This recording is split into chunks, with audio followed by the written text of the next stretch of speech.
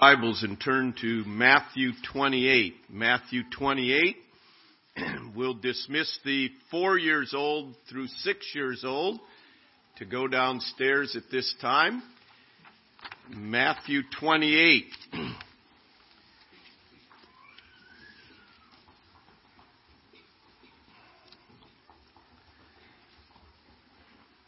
It was the resurrection of Jesus Christ that finally convinced the disciples who at the time before the resurrection were very disheartened, were doubtful, were skeptical, were committed to go back to their old way of life. You remember, they had placed their hopes and trust in this Jesus, the Savior, the one that was going to free them from the rule of the Roman Empire, the one that was going to reestablish Israel.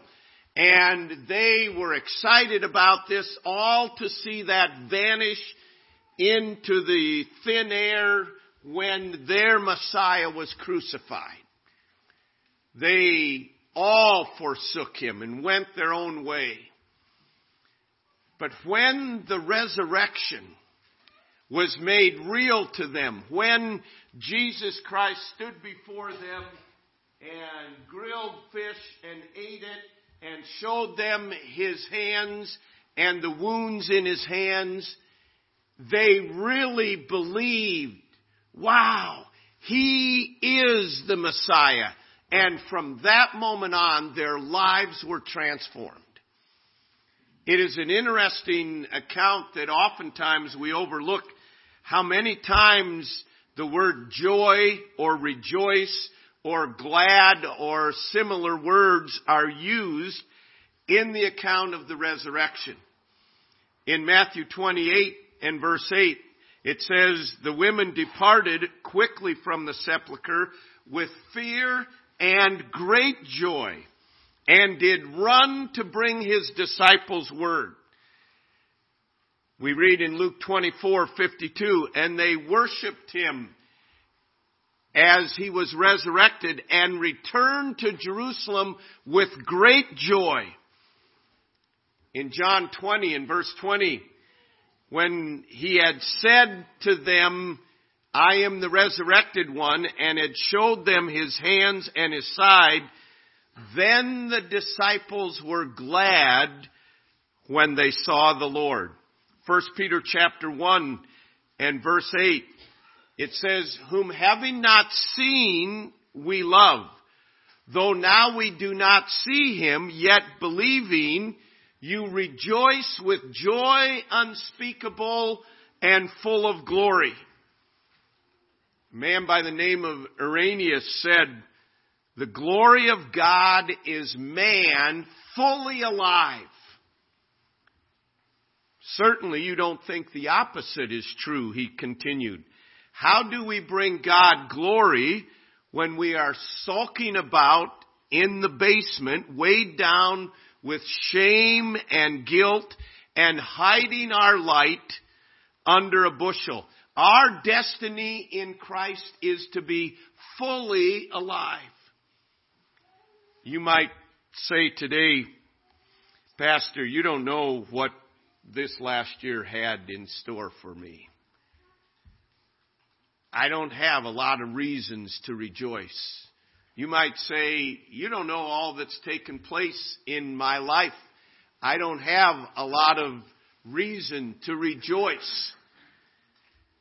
Certainly I don't know all that you've experienced. I don't know what you're facing now. But the reality is, because of the resurrection of Jesus Christ, every one of us can rejoice. Amen. And in realizing that brings great, great hope to our lives. The resurrection is reason to rejoice. And I want to mention today just a few things why it gives us great reason to rejoice. Number one, the resurrection of Jesus Christ validates truth.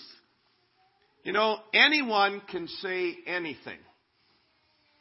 But when you back up your words with your actions, then it validates that, wow, this guy knew what he was talking about. Matthew 28 and verse 6, the angel of the Lord said to them, "He is not here, for he is risen as he said." Jesus Christ had said often, he'd used a number of analogies to let the people know that he would be crucified and 3 days later he would rise again. He said, as Jonah was 3 days in the belly of the whale, he said, so I will rise again. He said, you will destroy this temple and in 3 days it will be built again. He specifically told them that they would crucify me and the third day I will rise again. So, as we read earlier, when he was crucified, they came and said, Pilate, we need to seal this tomb. We need to make sure they don't come and steal his body because he said he would rise again. We know that's not going to happen. And they sealed the tomb, and they had the Roman guards there. And knowing that if they did not keep that guarded, they themselves would lose their lives. But they couldn't stop him. And he validated truth, that he is truth. He validated the fact that he is God in the flesh. He validated the aspect that what God says, he performs. And this is just in addition to all the other prophecies that he fulfilled by his birth, by his life, the details of his crucifixion, all according to what God had already said. Anyone can say, I am the way, the truth, and the life. No man comes to the Father but by me. But it's the resurrection that proves he is the way, the truth, and the life. As you've heard before, the resurrection proves that he truly is Lord. If Jesus did not rise, he would have either been a liar, saying one thing and not doing it, or a lunatic, living in an illusion, thinking he was God in the flesh, going about in a dream world, a fairy tale world, living in his own world. But the resurrection validates truth. The reality is only Christianity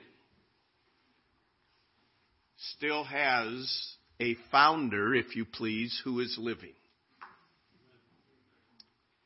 You don't even need to, and we need to be prepared to, but you don't need to go into all the defenses of Christianity. The one thing that marks Christianity from any and every other religion is that we serve a living Savior. That he is alive. And he validated all of Scripture by the resurrection. We mentioned the disciples' lives were transformed by the resurrection.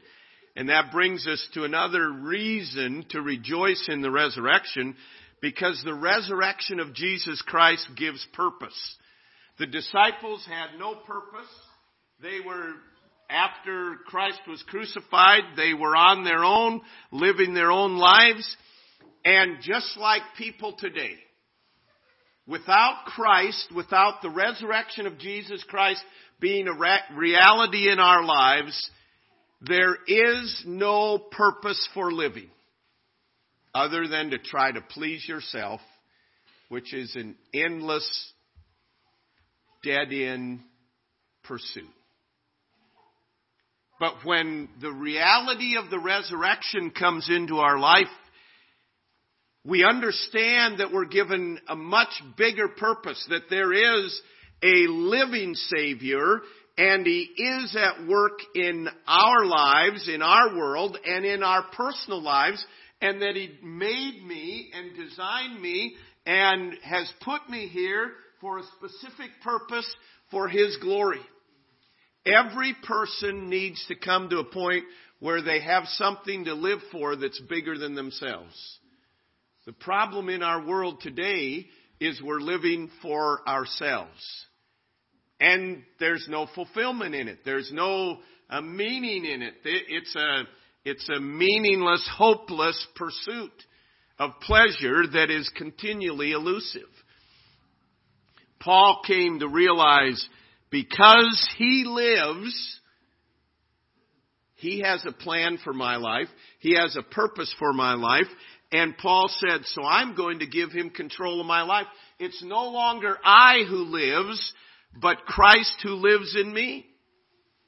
You understand, every one of us are influenced by other people. And our decisions are influenced by other people. And we often talk about young people succumbing to peer pressure. It's amazing how many adults are influenced by peer pressure as well. But when you have your purpose in life, the resurrected Lord, understanding He is alive, He is coming again, and someday I am going to answer to Him. I am not going to answer to anyone else. You are not going to answer to anyone else. But someday there is a living Lord who I will answer to. It doesn't matter then what other people think of you. It doesn't matter what other people say about you. It doesn't matter how impressed they are about you. You have a much higher purpose than that. You are concerned about God. And it's the fear of the Lord that is the beginning of wisdom. We spend more time concerned about what others think. When you understand, wait a minute, Jesus Christ is the risen Savior, and someday I will meet Him. And the one thing I want to meet when I meet Him, the one thing I want to hear is, well done, thou good and faithful servant. That gives us great purpose. It gives us a purpose far beyond seeing who friends us on Facebook and who doesn't. Seeing if we're in the top 15 friends of theirs on Facebook or whatever. It doesn't matter what other people think. It matters what Jesus thinks. He's not dead, laying in a tomb. He's alive. And someday I will answer to Him for this gift that I've received. The joyous part is the resurrection gives us reason to rejoice because it makes a relationship with God a reality. We're not called to a religion following a dead man's philosophy. We are called to a relationship with the living God. We were made to fellowship with God. Every man is created with a God-sized hole in our lives, and only God can fill that. And because of Christ's death, because of His resurrection, He makes it possible for us to have fellowship with God. It is our sin. You heard sung through the power of the cross. He bore our sin. It was our sin that separated us from God. Our self-will, our rebellion, our pride, our arrogance. It separated us from God. And only the perfect Lamb, only the one who had never sinned, could pay the penalty for this sin. The Bible says that God had established the end result of sin is death. But the gift of God, the gift that God gave, Jesus Christ, is eternal life because Jesus Christ paid the penalty for our sin. And He showed that the payment was complete and accepted by God when He rose again from the dead. When God gave Him the power to rise from the dead, God authenticated the payment is complete, the payment is full, and we can have forgiveness of sins through Jesus Christ. It's not He paid most of it. Jesus paid it all. And now, Hebrews 7:25 says, He ever lives, that's the resurrection, He ever lives to make intercession for us. So, here you are, a sinner born into this world. Here I am, a sinner born into this world.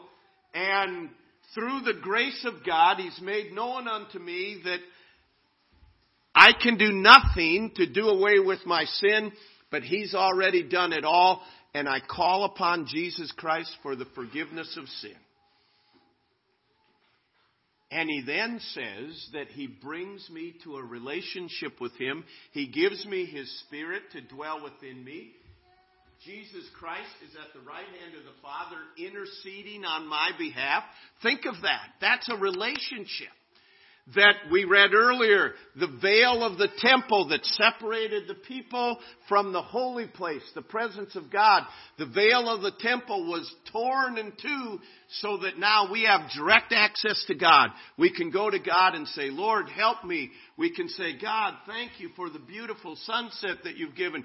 We can commune with God. We can talk with God. We can depend on God. We can go to Him for wisdom and strength and help. We have a relationship with Him. The sin problem was resolved, and God showed His satisfaction with the payment of our sin when Jesus Christ rose from the dead. But we have reason to rejoice, not only because it validates truth and not only because it gives purpose to life. And let me just mention there, understand many people, the majority of people in this world have no purpose in life. Without Christ, there is no purpose. And the purpose is not to get them to think a certain way. The purpose is to bring them to Christ. That's the only answer. And then they'll have a relationship where God can teach them and develop and strengthen.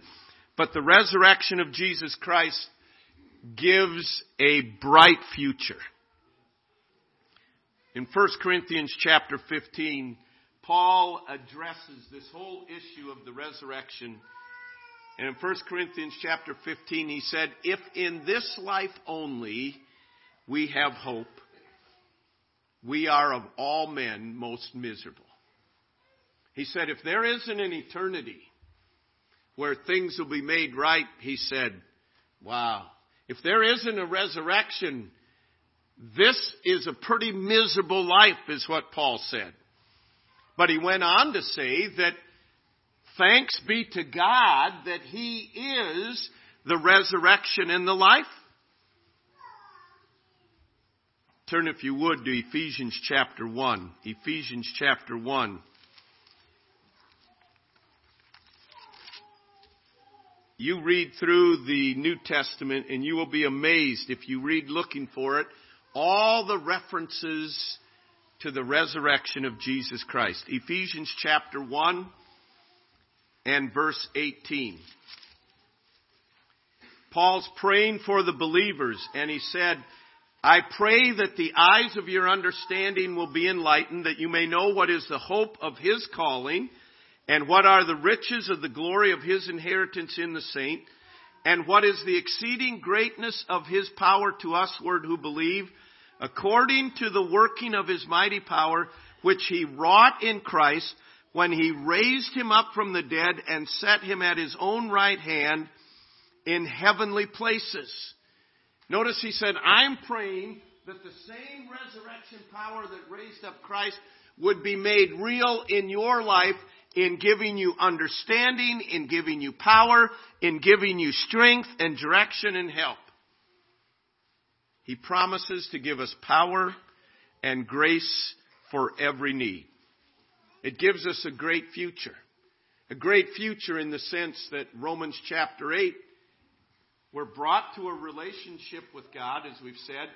And Romans chapter 8 says, what can separate us from the love of God? Can persecution or tribulation or distress or famine or peril and he lists all these things. And he said, no, none of these things can separate us from the love of God. We are more than conquerors through Him that loved us. The realization that we have a bright, bright, bright future because of the resurrection. Not because of the upcoming election, not because of the economy, not because of our health, not because of our 401k, not because of our family, not because of our resources.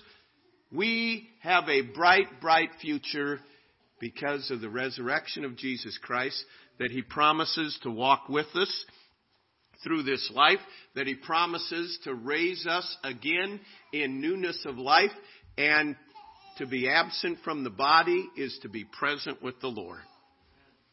Turn to 1 Corinthians chapter 15. We've alluded, this is the great resurrection chapter. But the future is bright. Notice what he says in verse 42.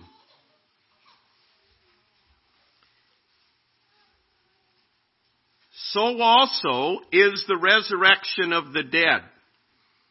It is sown in corruption. It is raised in incorruption. It is sown in dishonor. It is raised in glory. It is sown in weakness. It is raised in power. It is sown a natural body. It is raised a spiritual body. There is a natural body and there is a spiritual body. Notice all this. It's sown in corruption. It's talking about our fleshly life. Corruption, that's decay and ruin and destruction, and it perishes. So that's our flesh. But in Christ, because of His resurrection, that's how it's planted. But then it will be raised in incorruption. That's unending existence. That's genuineness. That's immortality. So here's this decaying, rotting, and that's how we're planted, so to speak. And the future is we will be raised in incorruption. He says we are sown in dishonor, infamy, disgrace, reproach, shame, vileness. We will be raised in dignity and honor and praise and worship. That's our future. He says we are sown in weakness, feebleness of mind and body, frailty in our flesh, our disease. That's what we have in this life. But the future is bright. We'll be raised in power, miraculous power, ability, abundant strength, oneness with Him. I don't know about you. I get weary of the weariness of the flesh. I leave the water on and forget it, and it runs all over the pasture or all over the patio. I forget things. I look in the mirror and it's not getting better, okay? And I step on the scale and it's getting bigger, and, everything is going the wrong way. And in this life, there is not a lot to be encouraged about. But we have the resurrection of Jesus Christ. And the best is yet to come. And because of that, he says, you and I as believers have reason to rejoice. We should not be as everyone else. Yes, there will be sorrows that come into our life, but we don't sorrow as those that have no hope. Why? Because of the resurrection of Jesus Christ, and because He rose again, I too can rise again with Him. You talk about a total makeover. That's what we're talking about in Jesus Christ. Completely transformed. But ultimately, and this is what I rejoice in as well, it gives us a bright future because it's guaranteed victory. 1 Corinthians 15:24. Then cometh the end, when He shall have delivered up the kingdom of God, even the Father, when He shall have put down all rule and all authority and all power, and He must reign. Christ is reigning at this moment. and he will reign until the time comes for him to return. And the Lord Jesus is coming back to take the devil and all his forces and all the source of evil and corruption in this world today and cast them into the lake of fire, and evil and sin and wrong and everything that is opposed to God will be destroyed. Amen? We sit and hear all the evil that's out there. But Jesus Christ is coming as the victor. He's already guaranteed it by his resurrection.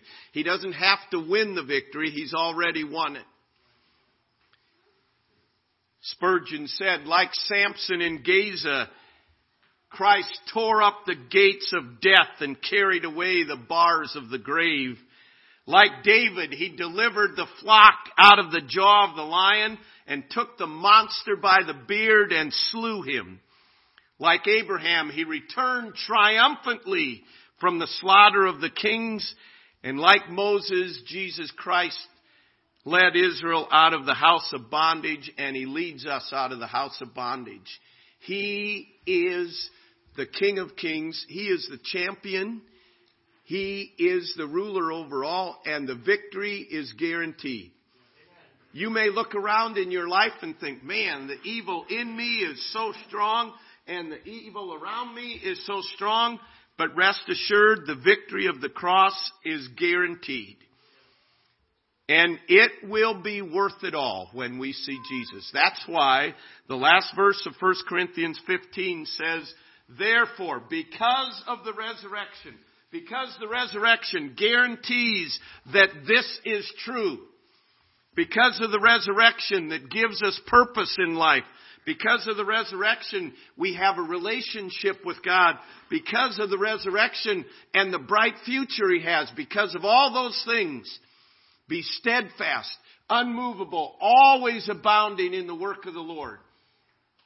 For as much as you know that your labor is not in vain in Christ Jesus. You want to know, honestly, the only thing that keeps me going is to know that Jesus is coming again. And it doesn't matter what other people think. It doesn't matter any of that. I'm going to answer to Christ, and he is coming again, and justice will be brought.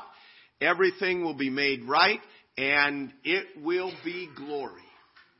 And I know that's true because of the resurrection. Listen, people will fail you. We fail each other. We're miserable wretches, but Jesus never fails.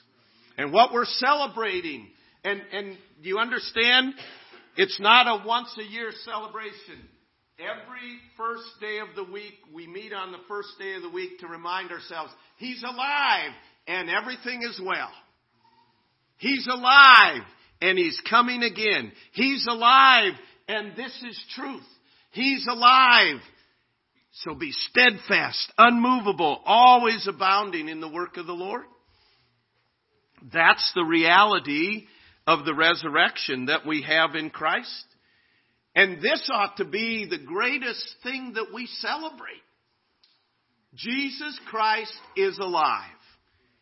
That means he's in control, he's coming again, and he's going to make everything right. We used to sing over and over to our kids going to bed, everything's all right in my Father's house. In my Father's house, in my Father's house, everything's all right in my Father's house. There is joy, joy, joy. You know what? It's not all right here in this world. But it's all right in my Father's house. And he's not the old man upstairs. He's not the good boy upstairs. He is God Almighty that rose victorious over death, and he offers to everyone the gift of Jesus Christ. And it's only what you've done with Jesus Christ that guarantees a bright future.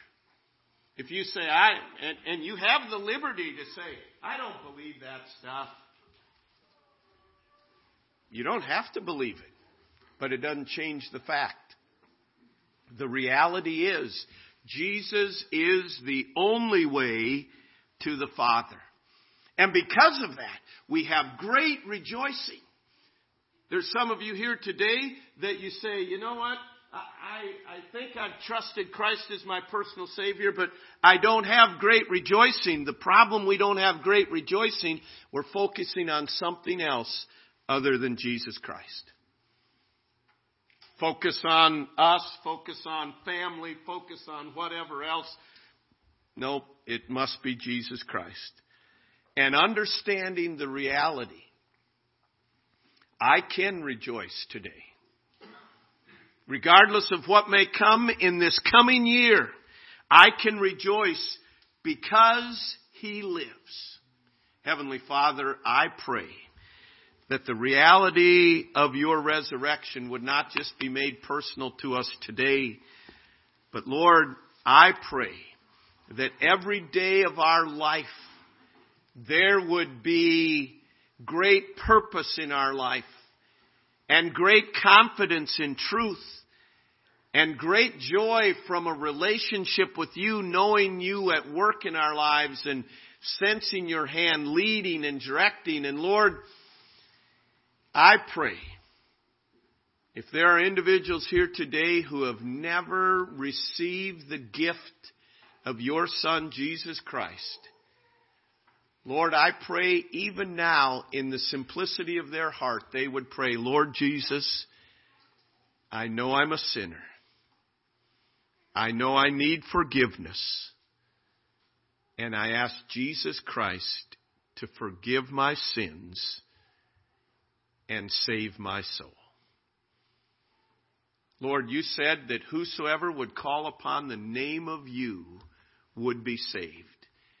And I pray, Lord, that there would not be one person that leaves here today without the assurance of eternal life through Jesus Christ. I pray for every believer here that we would know the joy of the resurrection, that we would realize our future is bright in you, and that we would reflect that in our thoughts, in our actions, in our countenance. And Lord, that we really would understand the power of the resurrection at work in our lives. Lord, may our hearts be submissive to your desire in our lives today. We pray in Jesus' name. Amen.